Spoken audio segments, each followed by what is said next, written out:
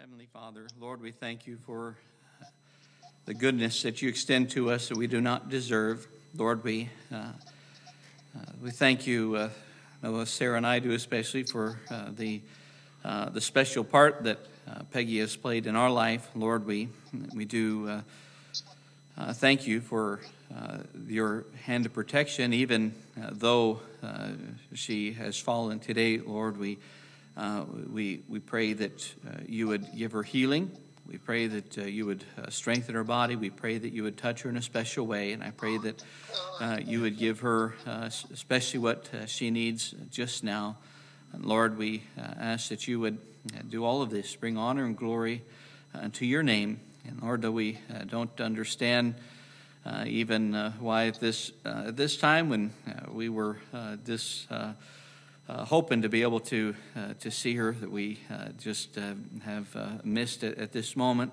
Lord, we just pray that you would encourage Peggy. Yes, Lord, strengthen her heart. And Lord, we just thank you that we have the blessed hope and the wonderful assurance of your love and of Lord, what is yet to come that is still the best. And we thank you for all of that, and we ask it in Jesus' name. Amen. Amen. Amen. Peggy, we're going to let you go, but everybody together, get well soon. Let's try that again. Get well soon, Miss Peggy. We love you. We'll let you go, Miss Peggy. That's one of my prayers at the first of the list. If I can get out of here. Amen. Amen. All I had to do was fall today, and it put me back now. I have to stay longer. Oh, bless your heart. My legs are terrible. They barely hold me.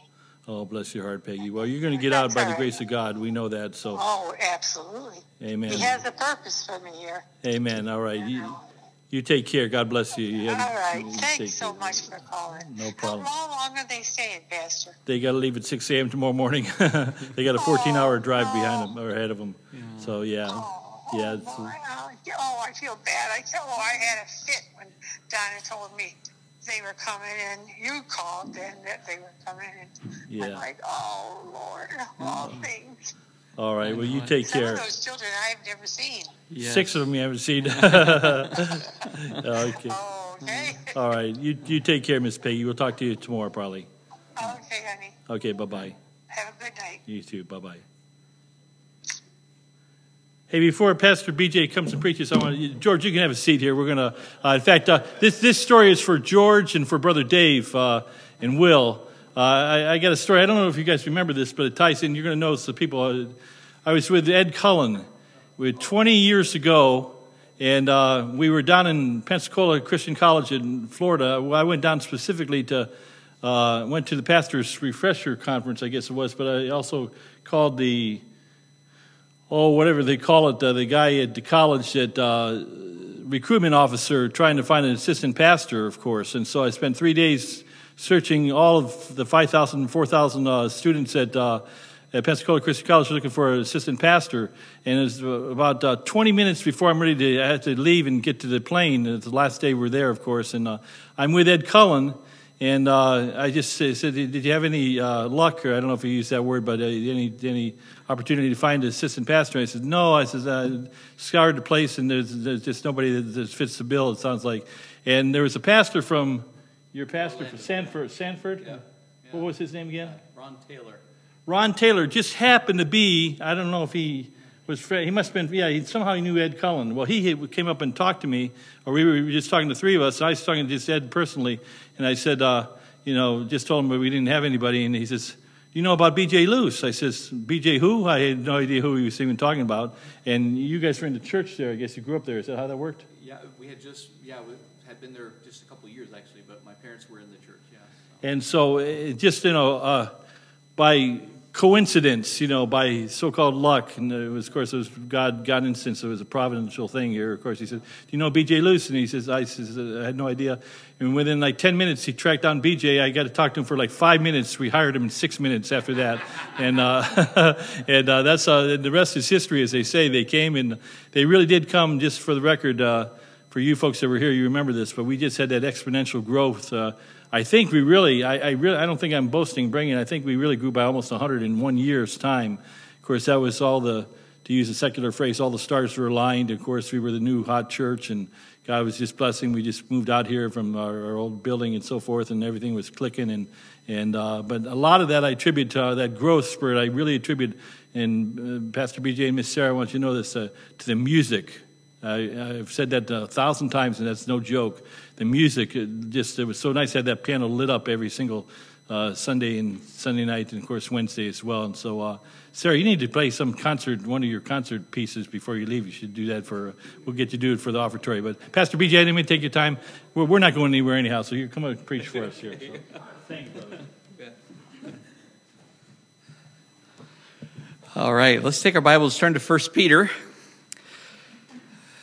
1 Peter chapter 1. I was going to preach something else, and Pastor, you know how this goes. And I didn't want to preach this because this is what we've been preaching at home. And, pastors, when they're preaching somewhere else, they just preach what they'd preach Sunday, right? And but I just actually up here in the last few minutes couldn't get away from the text and the thoughts here this evening. That would be a blessing and hopefully help in that first April when we came. It was that would have been the conference. The Richmond conference would have been March, and I think you had me fly in April, and it was actually April 1st. And the reason I remember that is because you had put me with Peggy and Jim Isley, and so I was staying. Sarah and I were married yet, but I was staying at their house, and those who knew Brother Isley, you understand. He came in and first thing in the morning he said, BJ. He said, Pastor just called, and he is out sick, and he needs you to preach this morning.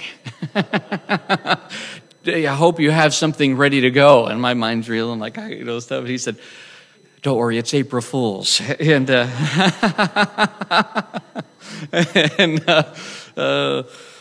so we have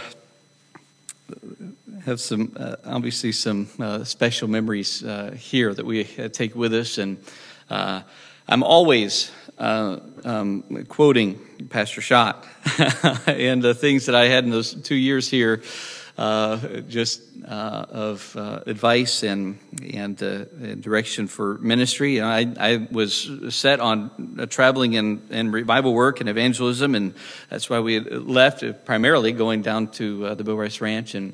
But the Lord just worked after about 5 years to direct us to the church where Sarah had grown up, and it was just a number of circumstances all involved that the Lord was clearly leading us to go there. And so we did. We've been there for 13 years. I guess it was in 07, winter of 07. So, but the Lord has been good. He's been growing us and spiritually and in our walk with Him. And I want to encourage you tonight just with some thoughts from 1 Peter that I've been encouraged with our church family. And of course, this whole last year, it seems like everything has been turned topsy-turvy. And but it doesn't have to be bad. And I think that the Lord is using it for good in many ways. Testing always brings to the top the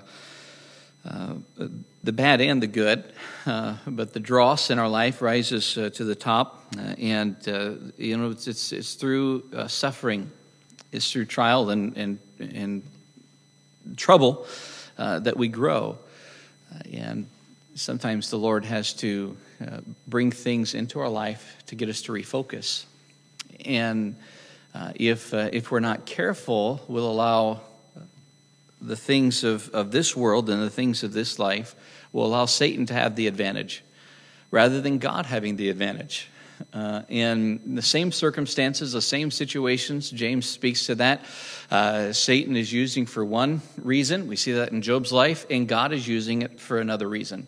Same circumstances, and yet who we would yield to and how we take the outlook will determine what the impact and what the effect is going to have on our life. And so in 1 Peter chapter number 1, let's look at verses 3 through 5 here this evening. It says, "Blessed be the God and Father of our Lord Jesus Christ, which according to his abundant mercy hath begotten us again unto a lively hope by the resurrection of Jesus Christ from the dead, to an inheritance incorruptible and undefiled, and that fadeth not away, reserved in heaven for you, who are kept by the power of God through faith unto salvation, ready to be revealed in the last time." What is entailed in your birth? What's entailed in your birth? Let's pray. Heavenly Father, we ask that you would speak to our hearts. Thank you that we can come to you as our Father. Behold, what manner of love you have bestowed upon us that we could be called your children. That we can come boldly before your throne, our Creator, our God, the ruler of everything. You uphold all things by the word of your power, and yet you invite us to come boldly into your presence. And not just as sinners in need, though we are, but as children that you have given your life for. No, we are humbled and we are grateful tonight. And I pray that you would help us to refocus our hearts and our minds back onto those things which are truly important. And we ask this in Jesus' name and for his sake. Amen. The theme through 1 Peter, as Peter is writing this to the strangers scattered throughout Pontus and Galatia and Cappadocia, Asia and Bithynia, those strangers, I believe he's actually referring to the Jewish brethren. Peter was the apostle to the Jews, and so it makes sense that he is writing to these Jewish believers, the part of the diaspora, but yet those who have trusted in the Lord Jesus Christ. And they are facing suffering. And that's the theme of 1 Peter is suffering. We see that word coming up over and over again, suffering, and how to deal with suffering. And following in chapter number 3, chapter number 2, the suffering of the Lord Jesus Christ. And we can follow in his steps. By the way, what would Jesus do following in his steps? That's all about suffering. And you want to follow in his steps. To follow the Lord Jesus Christ is to follow in a path of suffering. And he has led us in the example of suffering and submission. And so it may be difficult, but it is possible. And he has shown us the way. And it is a theme of suffering. But there's another theme that I have picked up on here and through this study of 1 Peter, and that is taken from that word, the strangers scattered abroad. It is the aliens. That's the idea, pilgrims, and that really is another emphasis through 1 Peter is this idea of the pilgrim lifestyle, the pilgrim walk. That we are immigrants, every single one of us here on this earth. We are not to put down our tent stakes too deep. They are to be ready to be pulled up at a moment's notice. We are to be ready to journey through this life and on to the next, always looking forward to that day, keeping our heart and our mind set on things above. Set your affection on things above, not on things on the earth. And seek the Lord. Seek Him. And put your heart and your mind on Him. And so this is really the Pilgrim's Guide to living in a foreign land. How do you survive in a foreign land if you're a pilgrim? Now, 1 Peter gives us some tips and some hints. And part of that is remembering who we are. Part of that, remembering who we are.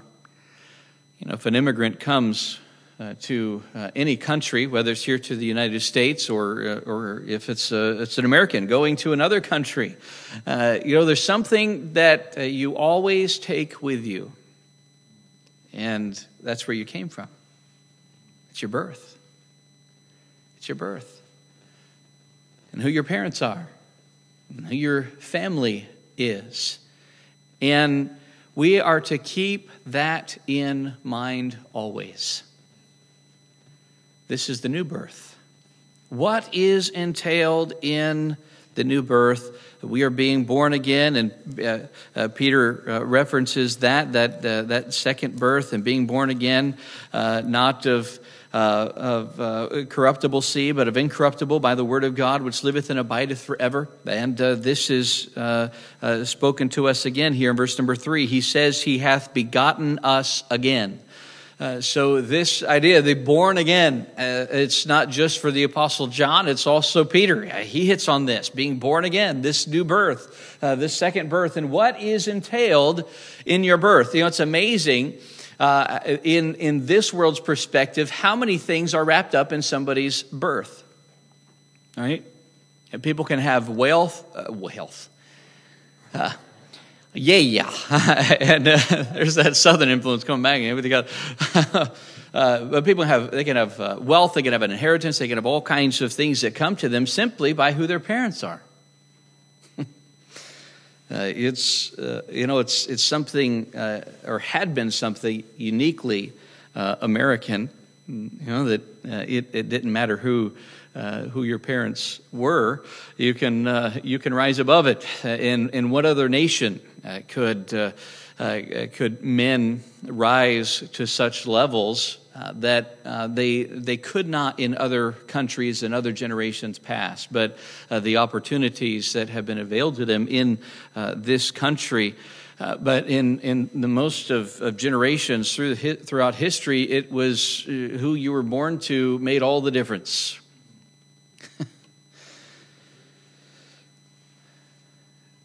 So it is with us. The second birth. You must be born again. Why? Because there is so much entailed in our birth. What we have as a birthright. And just by way of introduction, he introduces this thought with verse number 3. Blessed be the God and Father of our Lord Jesus Christ. Now, if you're going to talk about being born again and coming and birth, right? It wouldn't you think, if I was writing it, I would say, blessed be the God and Father of us all.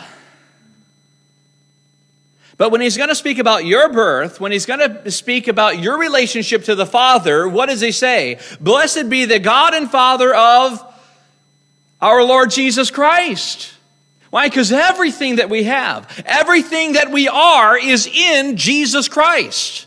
It is not in you. It is not in me. The new birth is just that. It is the new birth, and we must be born again because it has to be by Jesus Christ. And if we do not come to Jesus Christ, we do not have the new birth. But when we come to Jesus Christ and we have the new birth in Him, we are given abundant mercy. And Jesus says, which according to His abundant mercy hath begotten us.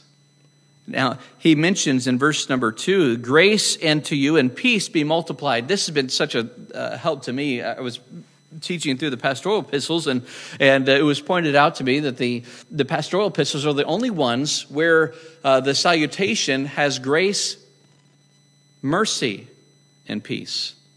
All the other letters to the churches have grace and peace. And so it is here, grace unto you and peace be multiplied. But when Paul is writing to his preachers, to the pastors, he says grace, mercy, peace.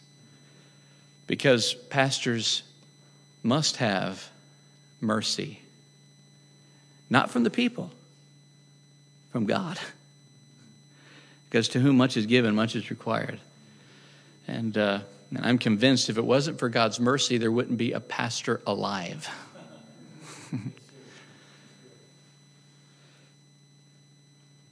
Yet Peter gets in mercy here.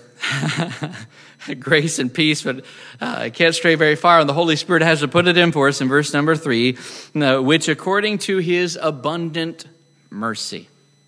We do not deserve any of it. It's his mercy. Usually when you're going to introduce a subject of something of which you are receiving things which you don't deserve, usually the word that you would use for that would be grace.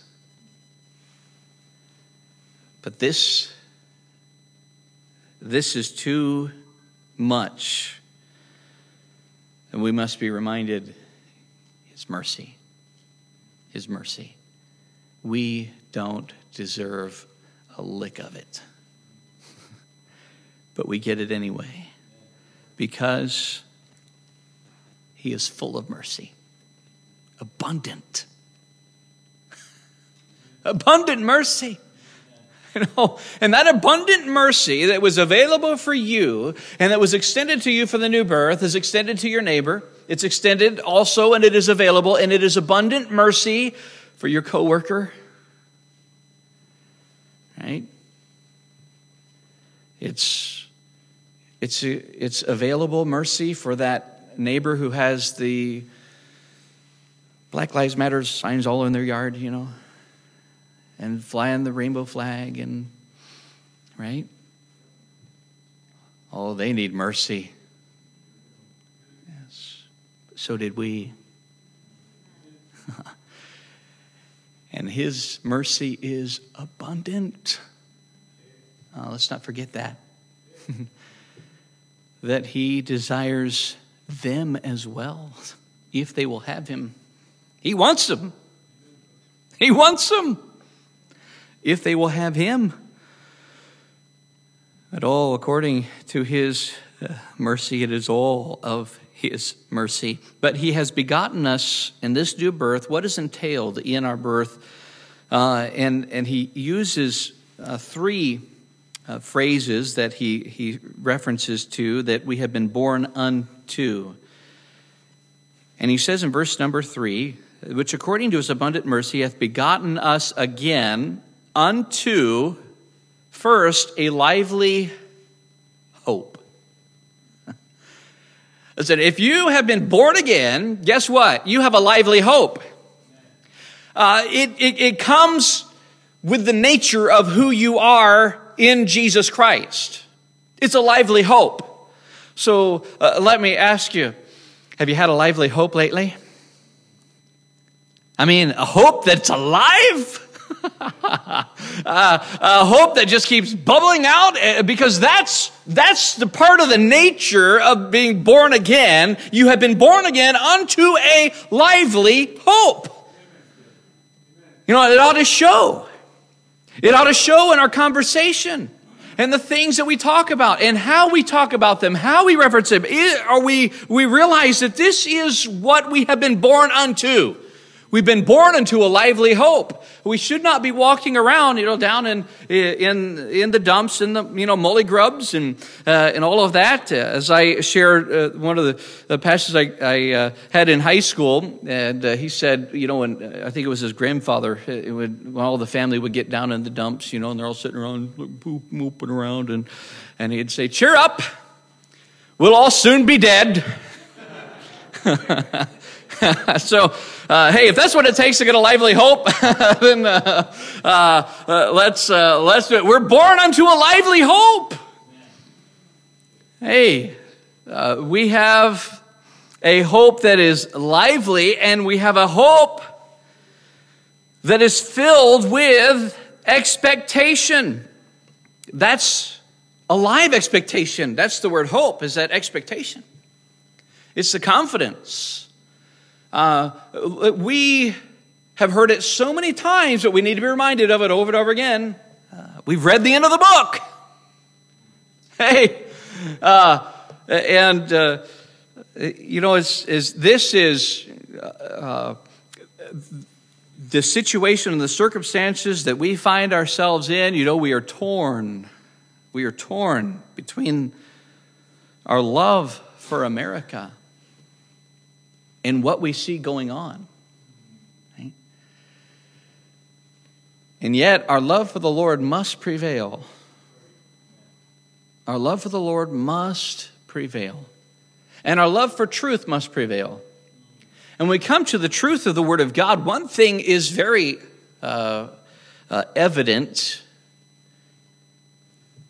This world is not heading in a better direction. So I know that. But it's not going to head in a better direction. If you have eyes to see, that is, if you have new birth eyes to see, then you can look at the Word of God, you can look at what's going on, you know the Spirit is working as well, and He is testifying to the fact that we are on the home stretch.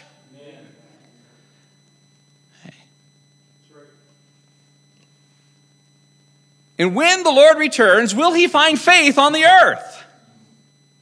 Will He find believers looking and longing for Him with that lively hope, that expectation? No, we are not living for the things of this life. We are not living for the things here below. We are living for Him, no matter the cost. We are filled with expectation. And our expectation is not in what we can accomplish 4 years from now when we can get another guy in, or the same guy back again, or in 2 years, right? We're going to continually be disappointed because it's going to continually get worse. And I had to come to this conclusion and just settle in my heart. There are things worth dying and living for. And, we are getting to the point where we really have to re-examine as Americans. Where's my place? And what is really worth in light of eternity? Giving everything for. Giving that last full measure. What and where is the value? Where is our heart? Where's our focus? And where is our expectation? Where's our expectation? There is going to arise a world power. And we know from the scriptures that world power is a revived Roman Empire. That is undeniably clear, unless you're trying to make up new things to sell a book and make a couple $1 million. But if you let the book speak for itself, there is going to be a resurgence, a revival of the Roman Empire. And America, by extension, will most likely be an extended arm of that. We are. Basically, that extension anyway.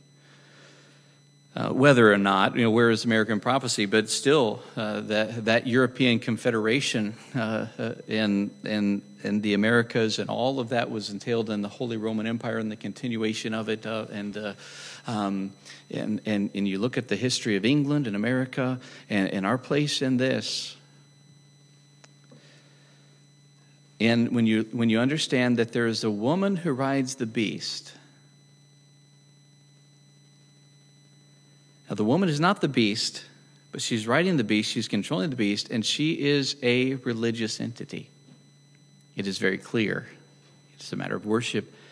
And again, sometimes you just need to stick with the tried and true and the understanding of believers through the ages that that woman riding the beast is the Antichrist, and it is the papal church and system. By the way, that's why I stay away from contemporary Christian music. If that was the only reason, it would be enough. Southern gospel, you are jumping right in bed with that woman who's riding the beast. But and it's part of that influence that she is using. But we see on the other part, she has been trying to get back Protestantism. And this is her goal. You know, there's a statue in Rome, and picturing the church and the globe, and there's a needle coming out of England, poking the toe of the statue. She's been the thorn, but not so much anymore. She's pretty much capitulated, but you still have America. And once she gets her back under the mother church in the fold once again. So, you know, it's no mystery to those who have eyes to see. The ecumenical movement, everything, join hands and get along with this, and yeah, we all just get along as Christians. You know, if every Christian just got together and just agreed to disagree, you know what, we could solve all the religious problems in the world. Right.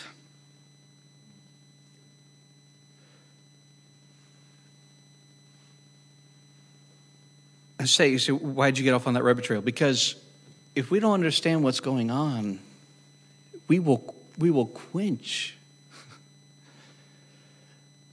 this hope. We will get our expectations in the wrong place. And if we don't really understand what's going on, there are things, it's called the mystery of iniquity. There are things taking place in this world that are being controlled by the prince and power of this air, that God ultimately is allowing to transpire to bring about his purposes and his plans. And I don't want to get caught up putting my tent stakes so deeply down in this earth and in this world that I actually end up walking at variance with my Heavenly Father. But see, we have been so filled in Christianity of America today, and not just, but in other countries as well, health, wealth, and prosperity gospel, this kind of idea that, you know, God doesn't want you to suffer. Right? God doesn't want you to suffer. You know, is that a true statement?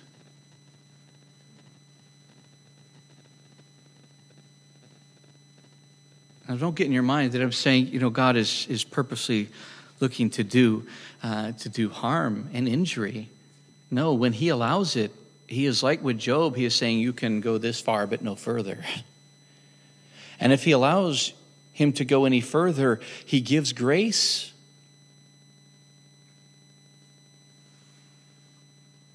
And even if it be to death, he is pleased.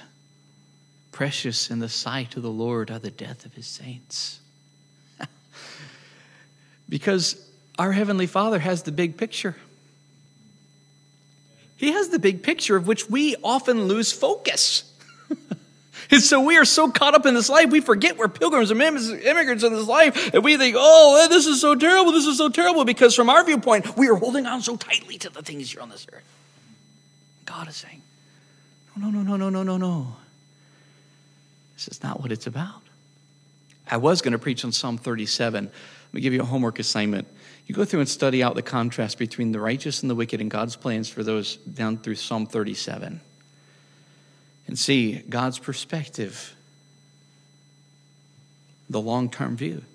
You see, we are born again first into a lively hope. And it is also based on the resurrection of Jesus Christ. He says, by the resurrection of Jesus Christ from the dead. There it is. We can have a lively hope because Jesus Christ has overcome sin, death, and hell. And we will overcome as well. And death cannot hold me. You know, this world is scared to death of dying. This last year, if it has proven anything, it is that people are scared to death to die. And my heart goes out to them. I was like, you know what? Honestly, I'm not afraid to die.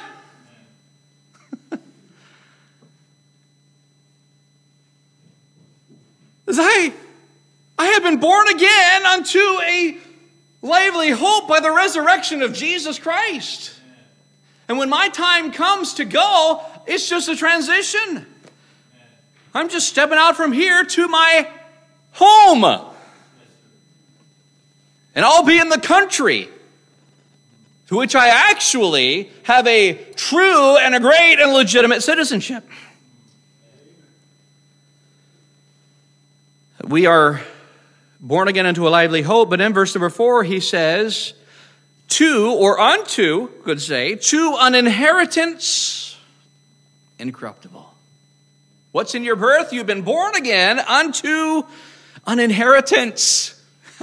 There it is. There, what we get in our birth, simply because of who our Father is. We get an inheritance. And this is the wonder of the gospel and the good news, that he can say, go into all the world and preach the gospel to every creature. And that whoever would believe on me would be saved. And that it doesn't matter who their physical parents are, they can have an inheritance beyond anything that this world could ever come up with. Amen. And you have an inheritance that is incorruptible. That means it can't decay. It can't decay. And we are surrounded in this life with things that decay. Things are always breaking down and falling apart. You get an inheritance, and how many times people inherit something that is very costly just to keep up. Right? Not so with ours. It's incorruptible. It's incorruptible. It is undefiled. That means there's no spoil, there's no stain, there's nothing to detract from it. There's nothing when we look at it and say, you know what, I wish that was a little bit, or I wish I had this. You know what, this would be the perfect inheritance, except, if I only had that to go with it. No, it is undefiled. Amen. It fadeth not away. It's not going anywhere. It's not like the things of this world that are here for a moment and gone the next. It doesn't fade away.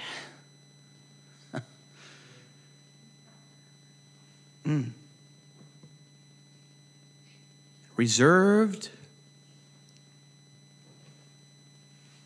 in heaven for you. This word for reserved is that God has his eye on it. He's got his eye on it. He's looking, it's reserved in heaven for you. And it's for you. It's also in heaven. Where's your inheritance? It's not coming here. If you're expecting it here, you're going to be sadly disappointed. And you might even be tempted to get bitter when you face suffering or trial or tribulation or trouble. But when you understand, this is not my inheritance. There is nothing here for me to inherit. It's not here, it's in heaven. And it is for me. It is reserved in heaven for you. Notice he doesn't say for us. He says for you. Why? Because it's personal. I read in Revelation where the Lord has a white stone. He has a name for you. And it's not clear from the passage here, but I don't know, that it might not be that it's only a name that he knows and you will know.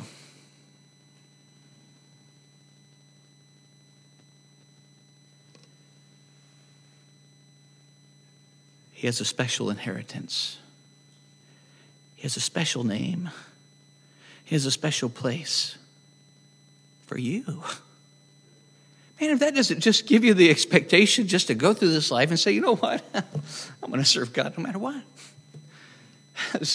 Nobody in this world could give me that. Nothing in this world could offer me that.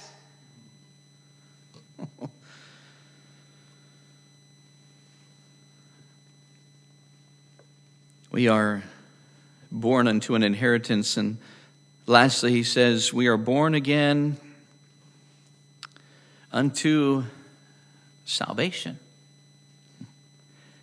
Verse number 5, he says, who are kept by the power of God through faith unto salvation, ready to be revealed in the last time. Now, there's a sense in which, yes, we are saved, and we reference that and understand that our salvation is finished, it is accomplished. Are you saved? Have we been saved? So yes, we are saved, but there is also a sense in which our salvation is not yet complete. The Holy Spirit spoke to the Apostle Paul to say that he would, his desire was that they would be saved or spared and kept, both body, soul, and spirit. This body, of which we give so much attention to in this world, is going to be placed into the ground someday, except if by chance the Lord returns before then. But we're going to put off this shell, and it's going to be laid in the ground.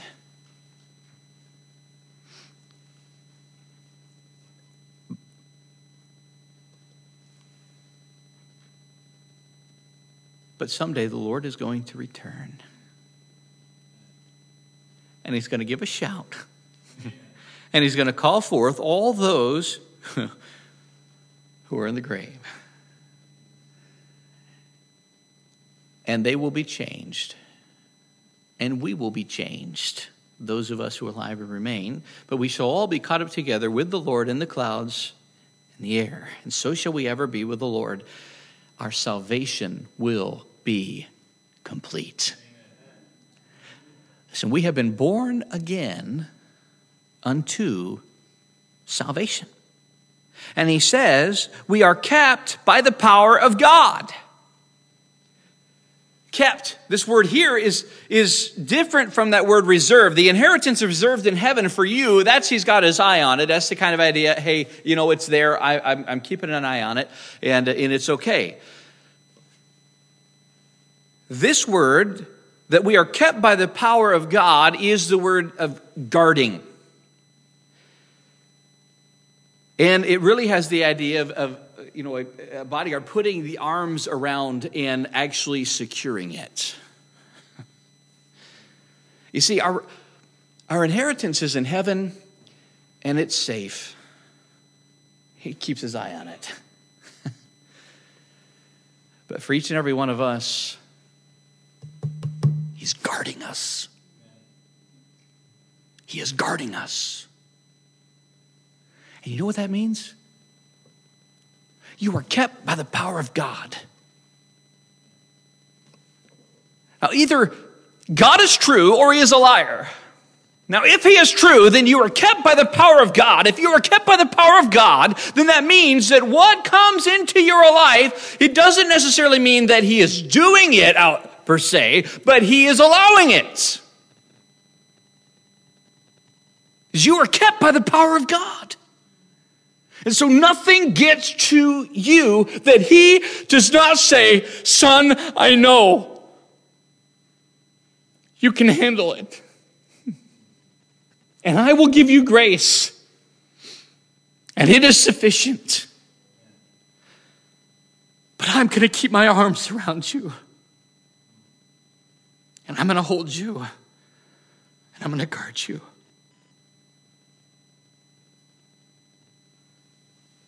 And I'm never going to let go.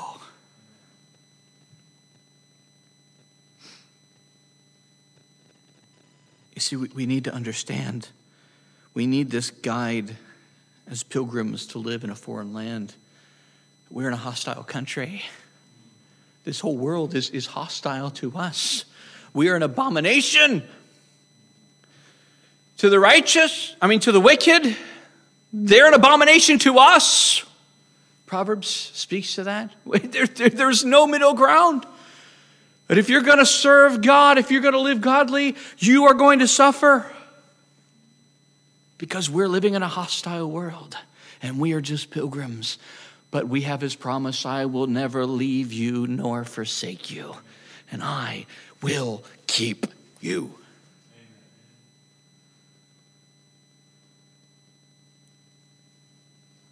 We are kept by the power of God unto salvation, ready. Any moment. Ready. The Lord is at hand. He says over and over, I'm coming soon. Behold, I come quickly. And if we think he means soon, like, well, he was telling that to John and he meant soon, so he was coming within like 2 minutes and he didn't come, so, No, what he means is when I come, it's going to be soon. But it's always ready. Always ready. Always ready. Ready at a moment's notice. Any moment to be revealed. This is the same word, the apocalypse, a revelation. And at that moment, it will be revealed, he said, in the last time. I'll keep that perspective. In the last time. You see, even those who have gone on before us, they're still awaiting that ready. They are consciously in the presence of the Lord, but they are not yet completely glorified because their bodies are still awaiting the resurrection.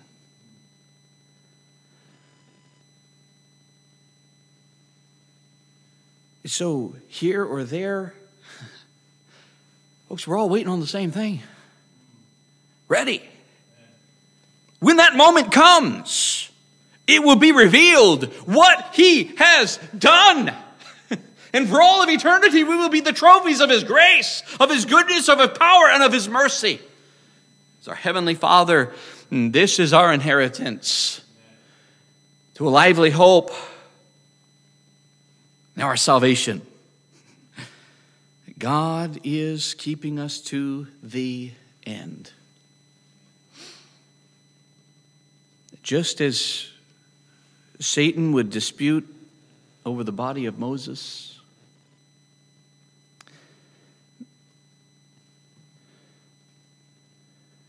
God would say, no way, never. You are kept by the power of God unto salvation, ready to be revealed in the last time.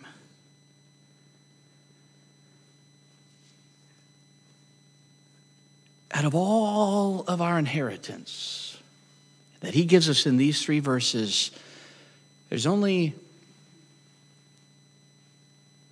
one thing that is mentioned that is actually up to us. Everything else, this is his doing.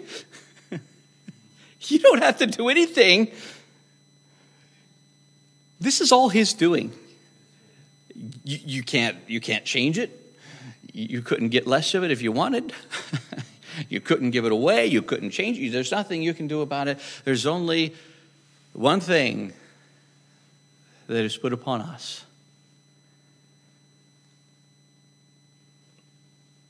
We are kept by the power of God through faith. Faith. Through faith. Now, it's not that I have to keep believing. And if I keep on believing, he's going to keep on, keeping his power and guarding me and keeping me, No, it's this idea. Listen, when you've been born again, you are born again by faith. Through faith. By grace, but through faith. And that faith for your salvation, once you are born again, it is your nature. The faith does not go away. There's something terribly wrong, drastically wrong with a believer who can't walk by faith. Because it's what brings us into the new birth. And it's how we walk as born again children of His.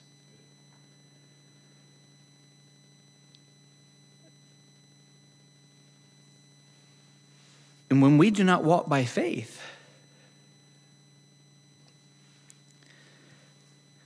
we're missing out on accessing all that is ours. The lively hope,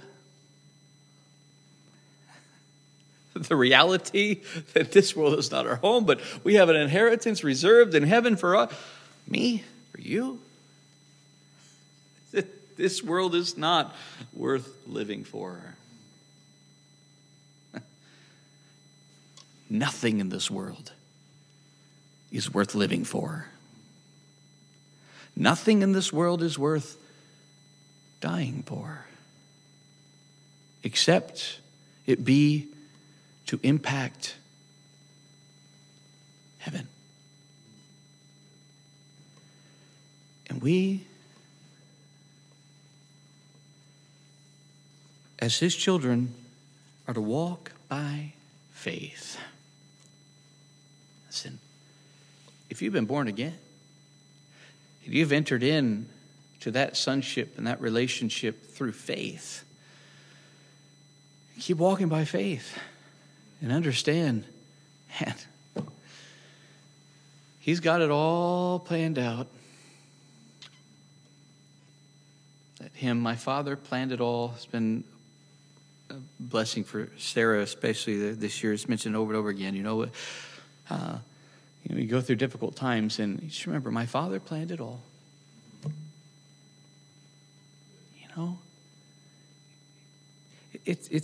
It's not that our Father is mean. Not that idea at all. It's that He plans things for us that He desires to use to make us more like Himself. And so He plans it all. He knows what's coming tomorrow. He knows what's coming 6 months from now. He says, don't worry about whether you have food or raiment. I take care of the birds. I cause the grass to grow again after it's been under 3 feet of snow. Hey, you may feel like you're plowed under in the snow. Yeah, but He's got it all planned. He's got it all planned. See, our problem is we get our ideas of what success and what the perfect Christian life and experience would be like. When we come into faith, we get the Father's perspective and begin to understand, I'm just His child. And that's all that matters. All that matters is that I'd be with Him someday. And you know what? Why are we so afraid to die?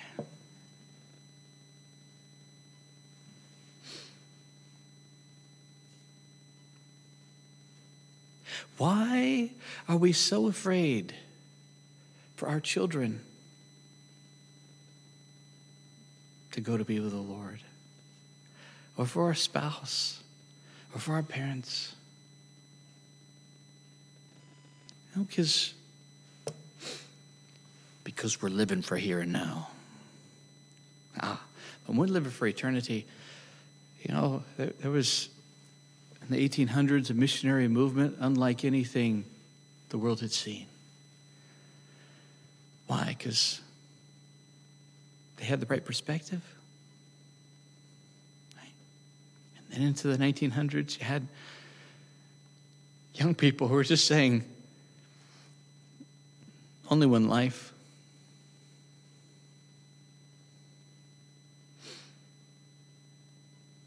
Will soon be past.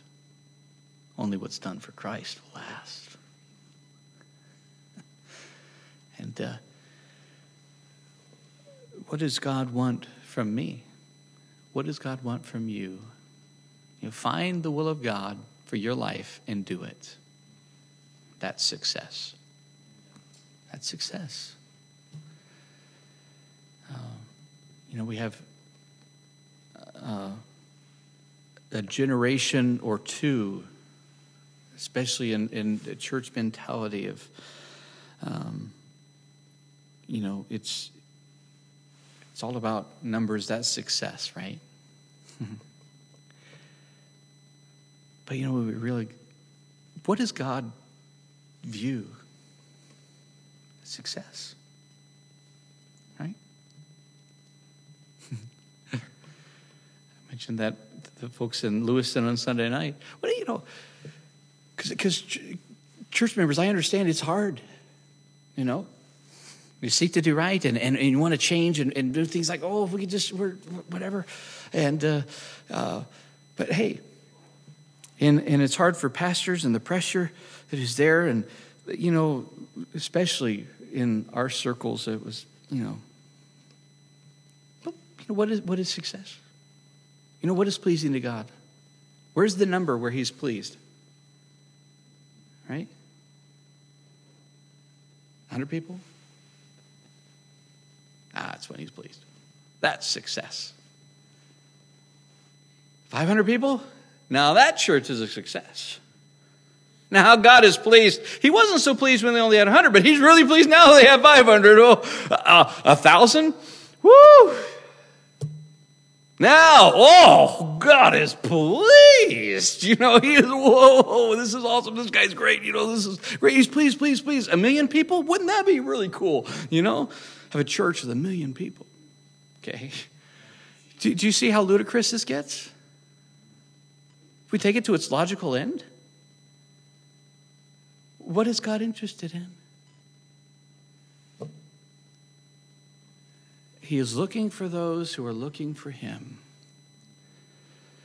and whose hearts are perfect towards him.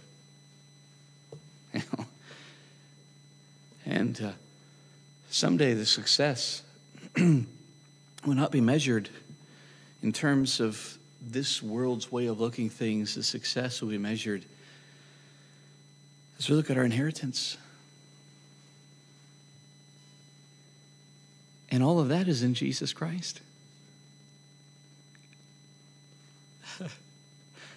There are rewards to be added to it, but there's nothing getting taken away.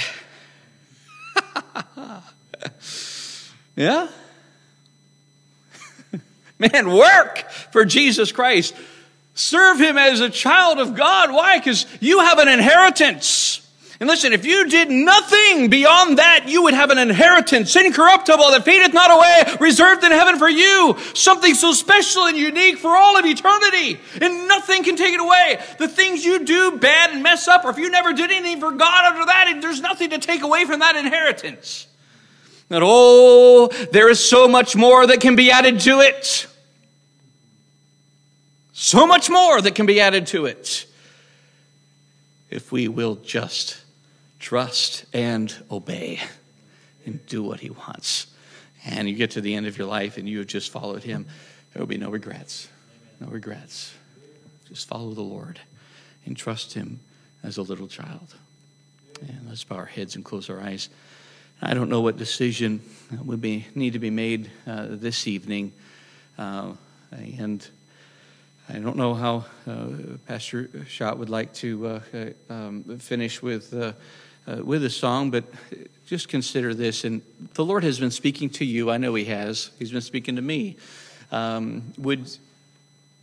This is your time now to respond and speak to him and say, Father, I know this is what you said to me tonight, and so this is what I'm going to do, and this is how I'm going to change, or these are the things that are going to change in my life, and the priorities and the things that, maybe it's just simply you're getting your heart back in the right place. Hey, would you do it? Would you do it tonight as the Lord would lead? And I think Sarah has a song of invitation, and just have her play a verse, and then I think we might sing it here in just a moment. Let me give you a moment. Let's stand to our feet quietly, and if you need to pray, maybe you need to stay there, maybe you need to come to the front. But let's speak to the Lord as you see fit, and what you need to do where you are or be front. Just let's respond to him now. He's spoken to us, and let's take this moment and respond to him.